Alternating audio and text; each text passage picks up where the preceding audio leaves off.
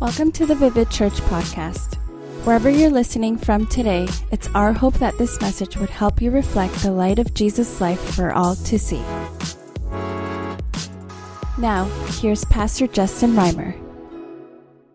If we could, can someone just grab this table for me here? We're going to dive into a second message in a series of talks called In Development. If you were here last week, we started this series, In Development. I believe that every person in this room is in a process of development. Do you believe it? Come on, nobody here is a finished product. Everybody here is a work in progress, no matter how hard we might try to hide it sometimes. You know, we get good at playing the game, don't we, of making sure that we only present ourselves at the greatest angle. We get good. I heard somebody talking recently, they're like, you know what? My wife has become so good at being able to spot someone on Instagram who works their angles just right. She's like, oh no, she doesn't look like that in real life. Now, this is not my wife. This is somebody saying that of their wife. They're like, oh, they've spotted the ability to only show the best angle. In fact, like, does anyone in the room, do you know what your best side is? Esteban knows what his best side is. Okay. We know how to show ourselves. We all know what our best side is socially. We all know that in different settings, like this is the game that I play here, presenting my greatest strengths. In fact, some of us would have that one-size-fits-all story that works at every party and gets a no way. Because we like to present that we're already there, but I'm going to be honest, if this was it, I'm a little disappointed. I'm believing for more in my life. I'm believing for greater things in the days to come than I've already seen in the past. Is anyone else with me? We're in development. And the beautiful thing is this, that God is in that process with us. You see, God is shaping us and shifting us and making us into His image. In the book of Ephesians, it says that we are God's masterpiece. That He's in the process of designing us in such a way that the world around us would go, whoa. You know, in the book of Jeremiah, it says this, that we are like clay, and God is the one who is working that clay. He's the potter. Have you ever tried to do pottery? Anybody ever take like a little pottery class? You get clay on a wheel? Come on, anybody? It goes really wrong really fast. You get it on there, like, man, I'm really working this thing, and then all of a sudden, whoop, whoop, whoop, whoop, and it's gone. I don't know if anyone feels like your week went real wrong real fast. Or maybe this season of your life, like I thought I had it all together and it was starting to actually look like something and then real wrong real fast. The beautiful part of that story, it says this, that the potter is able to take that clay and just start all over again and start making something useful and start making something beautiful. In Corinthians, it says this, that we're like clay jars, but we possess within us a treasure that is the presence of God in our lives. We're in development. We're not trying to be a finished product. I am not looking for or celebrating perfection in my own life, but only progress. I'm getting a little bit better every day. God is helping me to become closer to the version of myself that He intends for me to be. And so in this series of talks, we're trying to look at that angle. If you missed last week, I want to encourage you, go check out the podcast or go on YouTube. You can watch the service. I think it would be helpful for you to have this picture of a young man named Jeremiah, who his weakness that he thought defined him, God goes, well, yeah, of course that's a weakness, but don't talk about it because I'm actually going to become your strength. I'm going to meet you in your place of weakness and fill in that gap. Today I want to look at the same type of topic from a different angle, and I'm going to use a different story in Scripture. Do you know it's the Bible that gives us license? In Romans 15, it says this, that everything that was written is written so that we can learn and be encouraged by the endurance of others. So today as I read this story, if I could, I want to ask you to try to picture yourself within the story and say, how do I respond? How is this similar to me? And what we're going to see is principles that apply to our life. You see, good interpretation of Scripture is saying this meant something to someone and it applies to me. Bad interpretation of Scripture is saying this is speaking just to me. No, it meant something to someone. We have to find out what that is, But then we have to say, if that is true, then how does it apply to me? So as I read this story today, maybe we can see ourselves within the story and say, how would I respond? How would I feel? In what way is this similar to me? If you have your Bible, turn to the book of 1 Samuel chapter 1. 1 Samuel chapter 1, I want to tell you a story of a woman named Hannah. I think Hannah is an incredible example of faith. She's certainly an example of this willingness to go through a process of development. And today she's going to teach us just a little bit something about how to pray. 1 Samuel chapter 1, verse 1, it says this. There was a certain man from Ramathan, a Zuphite from the hill country of Ephraim. His name was Elkanah, son of Jeroham, the son of Elihu, the son of Tohu, the son of Zuph. Now, if anyone in the room is pregnant, these are great baby names, okay? I'm saying if you name your kid Tohu, there's no chance he's ever getting made fun of. Tohu, that name is never going to be teased at all. Verse 2, it says this. Now, this man Elkanah, he had 2 wives. Just got a little more awkward. One was called Hannah, one was called Peninnah. Peninnah was a sandwich, just kidding. Peninnah had children, and Hannah had none. Context, awkward family dynamic. 1 husband, 2 wives. One had children, one did not. Like talk about getting caught up into a story. This is the beginning of a movie where they just give you the title screen with some information. Like, we don't want to have to describe what was going on in the 13th century. We don't want to have to describe what was happening in the city of Chicago this year. We don't want to have to describe the dynamic of this particular family in great pictorial detail. Let us just give you a quick summary. Quick summary, 1 husband, 2 wives, one has children, one does not. It says this, year after year, the man went up from his town to worship and to sacrifice to the Lord Almighty at Shiloh, where Hophni and Phinehas, the 2 sons of Eli, were priests. Whenever the day came for Elkanah to sacrifice, he would give portions of meat to his wife Peninnah and all her sons and daughters. But to Hannah, he'd give a double portion, because he loved her, and the Lord had closed her womb. Because the Lord had closed Hannah's womb, her rival kept provoking her in order to irritate her. This went on year after year. Whenever Hannah went up to the house of the Lord, her rival would provoke her till she wept and she would not eat. Her husband Elkanah would say to her, Hannah, why are you weeping? Why don't you eat? Why are you downhearted? Don't I mean more to you than 10 sons? Once, when they were finished eating and drinking in Shiloh, Hannah stood up. Now Eli the priest was sitting in his chair at the doorpost of the house of the Lord. In her deep anguish, she prayed to the Lord. She was weeping bitterly.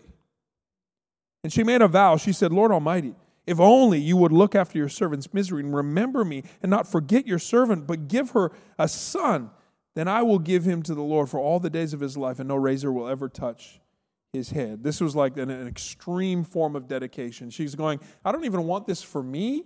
Like if you would just bless me with a baby, I'll just bring him back here, and he can spend his entire life serving as a priest, his entire life serving in the house of the Lord. Verse 12. As she kept on praying to the Lord, Eli observed her mouth. Hannah was praying in her heart, and her lips were moving, but her voice was not heard. Eli thought, oh, she must be drunk. And he said to her, how long are you going to stay drunk? Put away your wine. Not so, my lord, Hannah replied. I'm a woman who's deeply troubled. I've not been drinking wine or beer. I'm pouring out my soul to the Lord.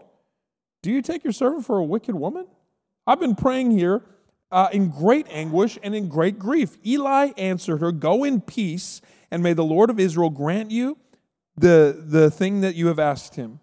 She said, may your servant find favor in your eyes. Then she went her way, and she ate something, and her face was no longer downcast.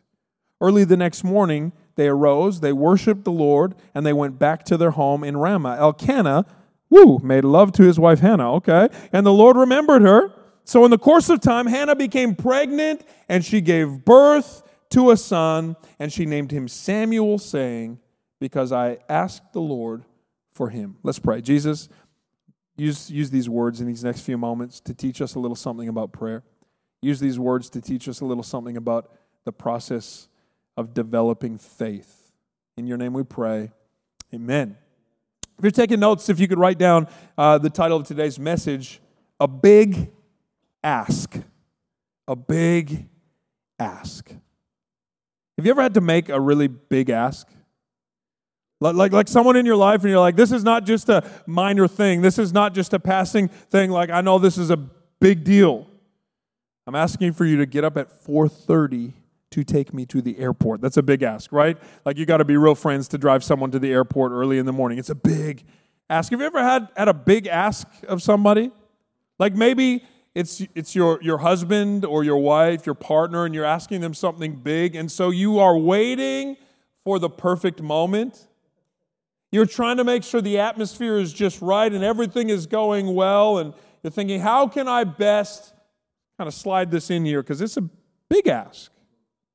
Maybe it's your employer, and you're trying to ask, for a promotion. You're trying to ask for a change in your schedule. You're maybe looking for a raise, and so you're waiting until your performance is in a place where you're being praised and you're positioned just right to hopefully get the answer to the request that you're trying to make. You got a big ask maybe of like a neighbor. You've got a parking situation that you're trying to work out, and you're trying to figure out exactly how to work that thing out, and so you're waiting till you can catch their eye, and you're waiting and watching for a moment where you can come together, or maybe you've got a big ask of a friend to entrust them with something.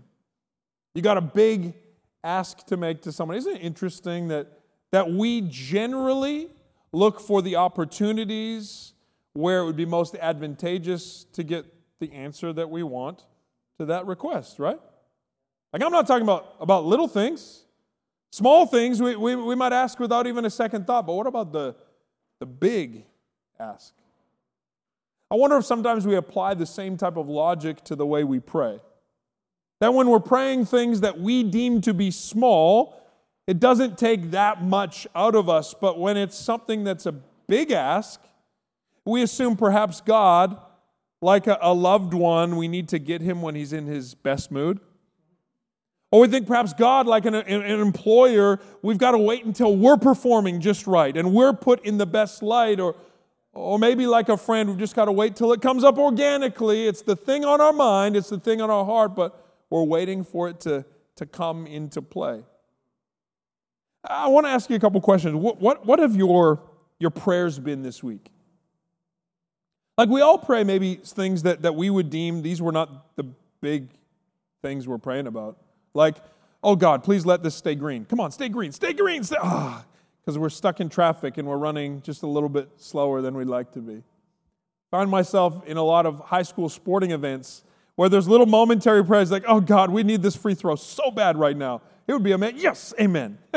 Other people are like, come on now. And I'm like, amen, in the stands. We find ourselves asking little things of the Lord and maybe including God in some of the things we're processing interpersonally, some conversations we were having, like, oh God, I need some wisdom on this one. But then there's the big ask. There's the thing connected to the deepest desires within our hearts. What's the big thing that you're asking of the Lord in this season? Now, for some, immediately you can think of what it is, and if that's true, write it down. In your notes, like write that thing down. For some, maybe you've convinced yourself out of praying for that thing because you feel like you're underqualified, you're undeserving, it doesn't make any sense anyway. Or maybe simply your faith is not at a place where you think God would even know or even care. Well, today, as we look at Hannah, perhaps what we could learn is that God cares about our deepest desires. God cares about the things that we care about. My hope today is before we leave that we all make a big ask of the Lord, that we would bring a big request to God and in boldness entrust God with the things that we're deeply desiring. Now, what we will learn from Hannah is this, that if we're going to ask big of God, we're probably going to have to overcome some of the natural obstacles that would hold us back from doing so. If we're going to ask big of God, there are going to be some obstacles in the process of faith. Because here's what happens. When I pray, I'm not changing the heart of God. When I pray, I'm not changing the perspective of God. When I pray, I'm not changing the mind of God, where He's like, you know what, I actually thought this was good, but now that you mention it, it's bad. When I pray, it's my own heart that is being developed. It's my own perspective that's being developed. It's my own stamina that's being developed. Have you noticed this over the last 3 years, that people's stamina is not what it once was? Have you noticed that, like emotionally, relationally, like the ability to things aren't going great, but we're okay. These last 3 years, I've noticed socially there's a lowering of stamina where any sort of tension, people are like, I'm out. I'm working from home today. I can't handle this even right now. But when I pray, I'm developing a stamina in my faith. I'm learning a new perspective in my faith. Could it be this, that we've had the wrong perspective of what prayer is like? We're not softening God up. Well, we're not trying to get God's attention. Actually, when we pray, it's our attention that is getting God. It's our heart that's becoming softer. It's our stamina and faith that's being developed. It's our perspective that's being shifted. Have you ever heard this statement before? Well, it doesn't hurt to ask. Or does it? Honestly, does it? Because if I never ask God for this, I could never be disappointed. If I never expect anything good to happen, then I won't be crushed when it doesn't. Does this sound like the way any of us live? If I don't spiritualize my relationships, then I don't have to feel bad when they're not going well. If I don't invite God into the thoughts I have, around my employment or my progress in my career, then I don't feel like He's letting me down. It doesn't hurt to ask, but does it? I don't know. Sometimes I feel a little bit like Hannah. She's travailing in prayer. She's bitterly weeping in prayer. It kind of feels like asking, it hurt a little bit. In fact, sometimes asking just feels like asking for trouble. I want to highlight, if I could, 4 obstacles that I think you and I will also need to face if we're going to become people of great faith.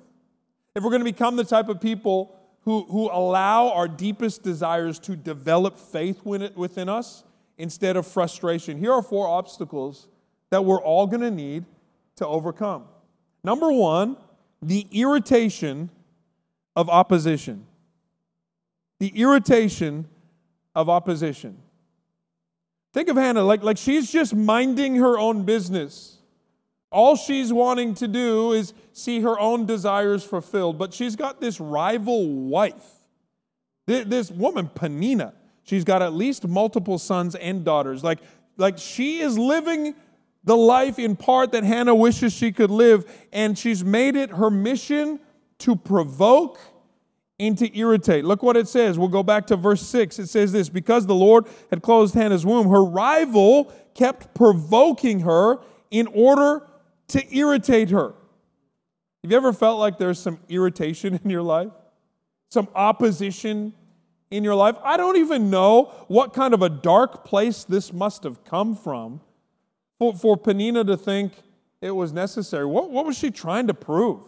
What's she trying to do? Have you ever felt that in your life? Like what are they trying to prove by this? Why are they doing this to me? Well, can you just leave me alone? What it exposed in Hannah was doubt, comparison, frustration. Have you ever felt like you're just trying to trust the Lord? You're just you're holding on for dear life just to trust God, and you got people who are reminding you that somehow their life is better than yours?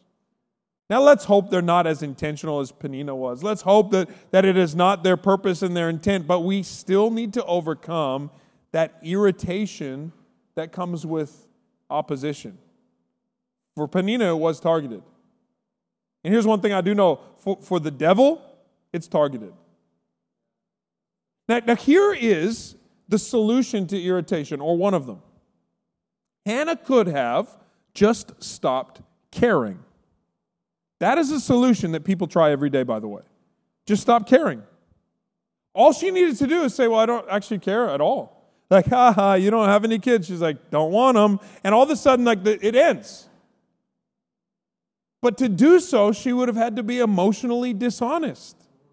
I fear it's a compromise we make far too often. Instead of pushing through the irritation of opposition, we just say, didn't care anyway. Didn't care anyway. Didn't want that promotion anyway. Don't care how my life's going anyway. I'm just learning to deal with these frustrations anyway. We think the only solution to deal with irritation is to simply stop caring, where truly God wants to meet us in that place of care and concern. The Bible says He will meet the desires and fulfill the desires of our heart, not extract them. Delight yourself in the Lord and He'll take all your desires away. No. He will fulfill the desires of your heart. I want to encourage you, fight the urge and temptation to stop caring. You've had people in your life try to convince you out of caring. Who cares whether or not your business thrives? Who cares whether or not, just be happy single? Who cares? Don't stop desiring the thing that you desire. Who cares if you ever, you'll build the family you want to? Who cares if you ever get to experience the things you want? Who cares if God ever uses you as a leader? Just be happy where you're at. No, don't let go of those desires. Just learn how to push through and continue to ask big of God. Number 2, second obstacle we're all going to need to face if we're going to become people of great prayer is the drain of waiting. Waiting is a drain. I'm not naturally that good at waiting, so it feels kind of like a slap having to wait. I just don't like it. It feels more like jarring. But the real difficulty of waiting is the drain. It's not the frustration of a moment I got to wait for this. It's the drain. What does it say of Hannah? Year after year. Now, there was one time in the year that this specific festival would happen, that they decided, let's go to the house of the Lord and just thank God for how good He's been to us. And it was that moment in time, it was that exchange where her rival would meet her with opposition. And it happened year after year.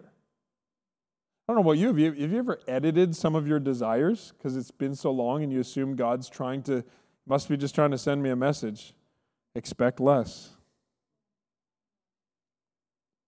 God must be just trying to tell me something. Passively, aggressively, God just trying to give me the cold shoulder and tell me I don't matter that much. Not too special. Year after year. The drain on your desire. Here's one way that could have been solved. She could have stopped showing up. For some of us, that's the compromise we make. We go, you know what? I'm tired of waiting. I'm just going to stop showing up in prayer. If I don't bring this thing up, then I don't have to wait for it. I'm just going to stop. See, waiting's interesting. Time is interesting. And just before the service, I heard some of our worship team discussing time and light years and looking back into the future and ahead. Confusing. Ask Linaldo. Your mind will be blown. But time's confusing because we all experience it exactly the same. We can't speed up or slow down a minute no matter how hard we try. And yet the Bible describes God's relationship to time in this way. He is both the beginning and the end. He's both the first and the last.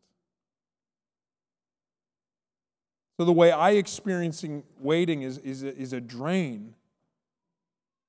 And meanwhile, God is trying to develop stamina within me. Because God already knew of Hannah that her desires would be met, that her dreams would be fulfilled. In fact, not only was she given a son, Samuel. If you read the next chapter, she went on to have more sons and more daughters. God actually had intended to give her way more than she even desired. I dare to believe that's the heart of God in my life. I believe that's the heart of God in your life. He actually wants to give you more than you desire, more than you could ask for or imagine. That's what the Bible says. But we go, well, it's not happening yet, so it must just be God saying no. But it's actually God saying wait. I have found the only desires that God has ever just shut down, He actually just shifted in me, where I stopped desiring them. The only time a desire was met with a no, it actually is just that over time, I'm like, man, I don't even really, my tastes have changed. My desires have changed. If you still desire it, don't stop praying. Don't let the drain of waiting stop you from showing up. There's another solution in store. Number 3, third obstacle we all need to overcome if we're going to become great people of faith, if we're going to keep on bringing a big ask to the Lord. That third thing is the enticement of comfort. The enticement of comfort. I think this is the funniest part of the story, by the way, is verse 8. It says this, her husband Elkanah would say to her, Hannah, why are you weeping? That sounds like the most husband thing ever. I don't get it. What's wrong? Let me solve it. He's like, I don't get, why are you downcast? What's the big deal? He's thinking this. This is Elkanah. He's like, I gave you twice as much meat as I gave Peninnah. You should be happy. Isn't that all we want in life? More meat. He's like, she has a dozen wings. I gave you 2 dozen wings. Like, this is all you should want. Aren't you happy with how much meat I gave you? She's like, you are such an idiot. And then he goes on, and also, you got me, babe. He's like, aren't I better than 10 sons? The implied answer is no. He's like, for real, of both of the wives I have, you're my favorite. Shouldn't that be enough? It's kind of like the way we get enticed into comfort, where we negotiate down what excellence would be. And instead of continuing to desire for the greatest, we just go, well, it's good enough. Like this is not the life that I wanted, but it's better than being alone. This is not the path that I'm pursuing, but hey, it's better than doing nothing. The enticement to comfort. But wait, aren't I better than your dream? No. We have to push through. Here would be the thing. The solution, I suppose, in that moment would be for Hannah to say, you're right. Bring out the barbecue sauce. I guess, why am I making this such a big deal? Have you ever had someone convince you that you're just making too big of a deal of things? And you need different friends. Number 4, the awkwardness of being misunderstood.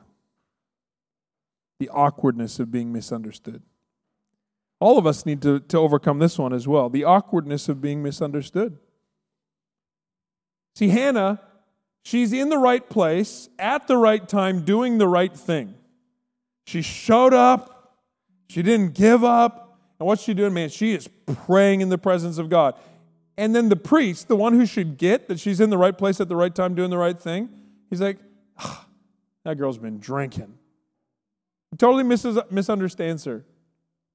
He rebukes her. He's like, you are in the wrong place at the wrong time doing the wrong thing.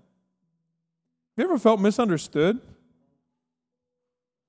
I hate being misunderstood so much that sometimes I over-clarify. Like, there's nothing more frustrating. I just hate being misunderstood.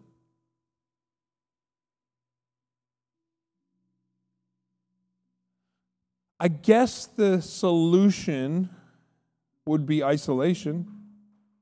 Can't be misunderstood if nobody observes the way you're doing life. I guess the greatest way to not be misunderstood is just not let anyone in. But not Hannah.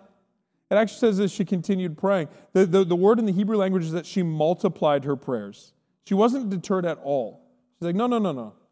I'm not going to stop praying. I'm not going to stop praying. I'm not going to stop praying. You see, sometimes your desire for excellence, people might have misunderstood as vanity. Maybe your desire to be used of God, people have misunderstood as pride. Perhaps your desire for success, people have thought it was greed, and underneath it was actually just generosity.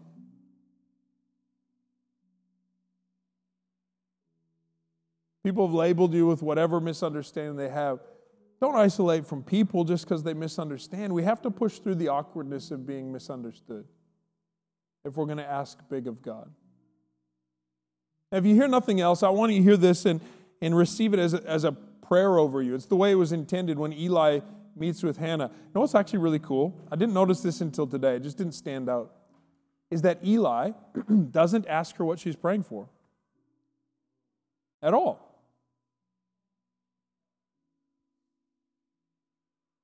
Maybe because he doesn't care. But probably because it doesn't matter. Like there was nothing too big for God. There's nothing too personal for God. Instead, he just meets her with this statement. I want to read it over you and believe it for you today. He says, "Go in peace, and may the God of Israel grant you what you have asked of him." And there's something in this exchange that ministers to Hannah in a profound way. It says, so she did that. She went, and she ate, and her face was no longer downcast. Hold up, was she pregnant yet? No. Was her rival out of the equation? No. Was her husband all of a sudden more sensitive? Probably not. Like what changed?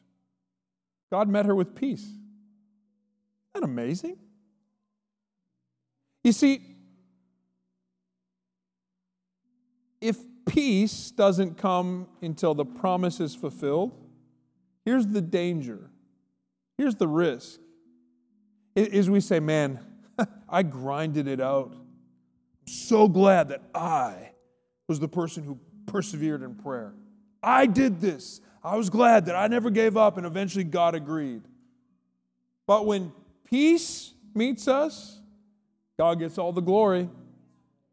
You see, Hannah went on. If you read the next chapter, imagine if I'm like, now that's the intro. Let's go on to read the next chapter. We're not going to do that today. It's Super Bowl Sunday. You guys got to get home. But she goes on to write this beautiful prayer. And her prayer is this, let me just read you a few lines from it in the next chapter. It says this: "There's no one holy like the Lord. There's no one beside him." She says this, that those who stumble, he arms with strength. Those who are barren bear children. She goes on to say this, the Lord sends wealth.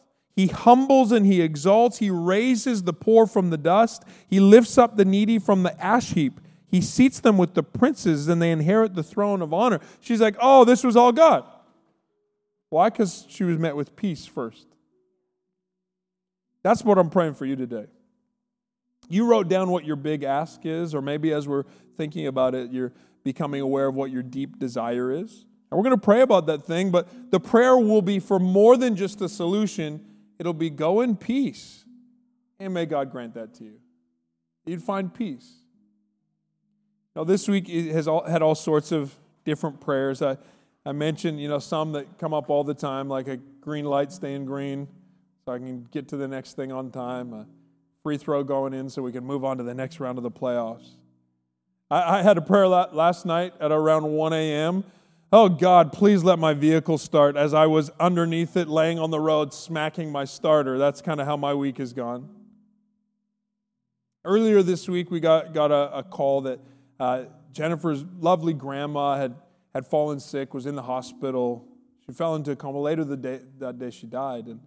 And you know what our prayer was? Immediately? It was, oh, God, just that there be peace. Everyone meet with peace. And when we heard she had died, it's like, oh, praise God.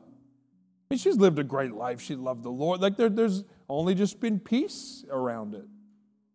It's my favorite thing to pray, by the way, is pray for peace. Because peace doesn't have to wait. I love that. You know, as a recovering struggler with waiting, I love that peace can meet me right where I'm at. Peace isn't contingent on being removed from awkward situations or being out of the presence of irritation. Peace can meet me right where I'm at.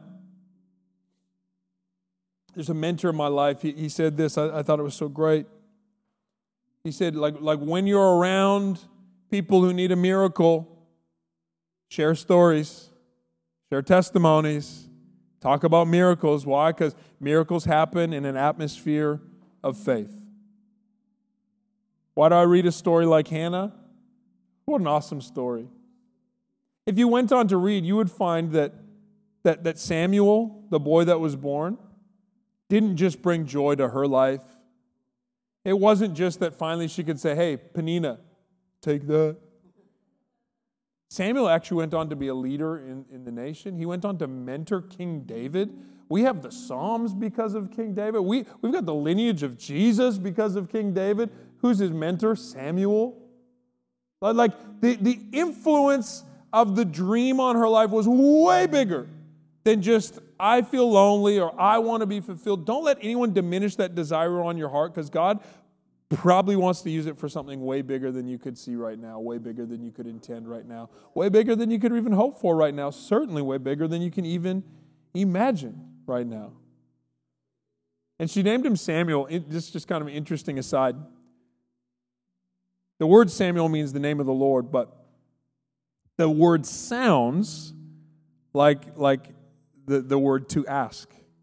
So she said, I named him Samuel because I asked the Lord for him. It's like a little play on words. People are like, what's his name? Oh, Samuel. Oh, it's a cute name. Yeah, because I asked. And like, oh, I like that. What's the signal? Oh, very nice. Today we're going to ask the Lord. I'm going to lead in prayer. Like Eli, I don't even need to know what that deep desire is, because my God is able. And I believe that He can meet us with peace now and grant us the thing that we're desiring. Can you believe in faith for that today? Why don't you bow your heads wherever you are? Jesus, today we acknowledge desire in our heart. For some, it's finding the courage to push through irritation. For some, it requires that we don't allow that drain of waiting to rob us of great faith. For some, it's the enticement of comfort. We're laying down. It gets a little uncomfortable to keep on caring, but we're not going to sell ourselves short. For some, we're pushing through the awkwardness. We felt misunderstood by our family or our friends or by people that we've spent significant portions of our life with that don't get why it is that we keep on caring so much. But here's what I know to be true of you, Lord. You deeply care for the desires of our heart. Here's what I know about you. You are patient. And when we struggle with waiting, you don't struggle because you are both the beginning and the end. Here I know about you. There's nothing that's too difficult for you. All things are possible with the Lord. And so I pray right now for two things, for every person in this room. First of all, Lord, would you grant peace? Inexplicable, undeniable peace that passes understanding. That we'd find ourselves like, I don't know why, but I don't feel downcast like I did. I can eat, I can sleep, I can move on. I'm okay. In the midst of this crazy, I'm okay because God's in control. And then second, Lord, I pray that you would grant the things that we're asking, these big requests, that you would grant the healing that is needed. Lord, that you would give today the freedom that is needed. For those who are struggling with an addiction, that you would give that freedom that we need. For those in the room who are struggling with a broken heart, that you would give that wholeness that we so desperately need. For those who are desiring for advancement or for relationship or for children or for breakthrough, that you'd give the thing that we're needing. And when you do, Lord, the story is not how hard we grinded. It's not how great we were at continuing to care. It's how good you are to meet us in our weakness. You are capable. You are able. I pray right now for every person here that we'd begin to identify the stories of faith that we have, that we could encourage the people around us with, that we would establish in our friend groups, in our family settings, an atmosphere of faith where miracles can thrive. Lord, we're done editing down our prayers to the size that we feel you can handle. And we're sorry that we've tried to manipulate you into changing to see things our way. Change us, God. Develop us. Develop our hearts, our perspective, our stamina, our faith, so we could see things like you see them. And I thank you, Lord, that you are not finished with us yet.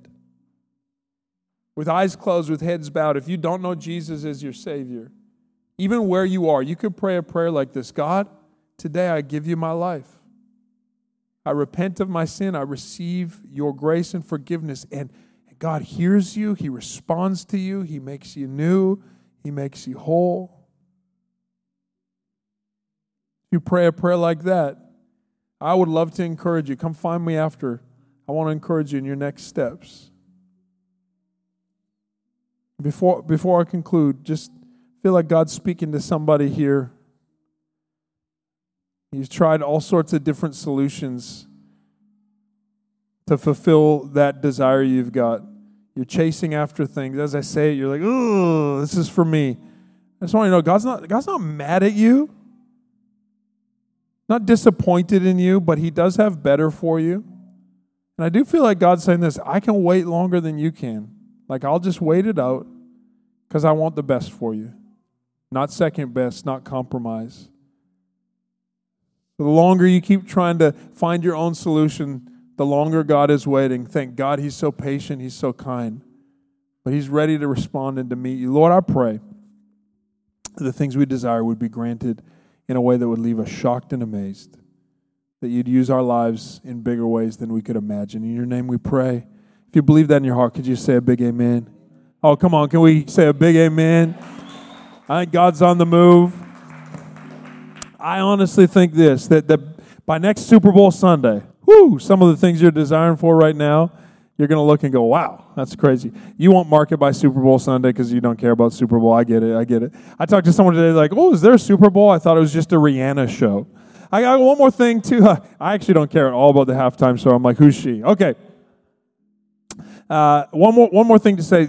As you might know, earlier this week, there was an incredible, profound earthquake in Turkey and Syria. And Esteban and I were talking earlier this week. He has a friend who has, or a coworker who has friends on the ground there, and he's connected with there. And he said the need is quite profound. He's working to put together some relief response there. These things are always really, really difficult. Because if you don't know a person, you're like, I don't know, what do we, like, push a button here and it makes a difference there, or is it really making a difference? Well, here's somebody who has friends there, and they're trying to get, like, realistic, usable goods. And so maybe you're here and you're like, I got some extra blankets, some extra clothes or shoes. It's those types of things, like hard products. We're not going to send food, but it's sending like the things that have been destroyed. And so if you don't know Esteban, you're already missing out. Just stand up for a second, Esteban.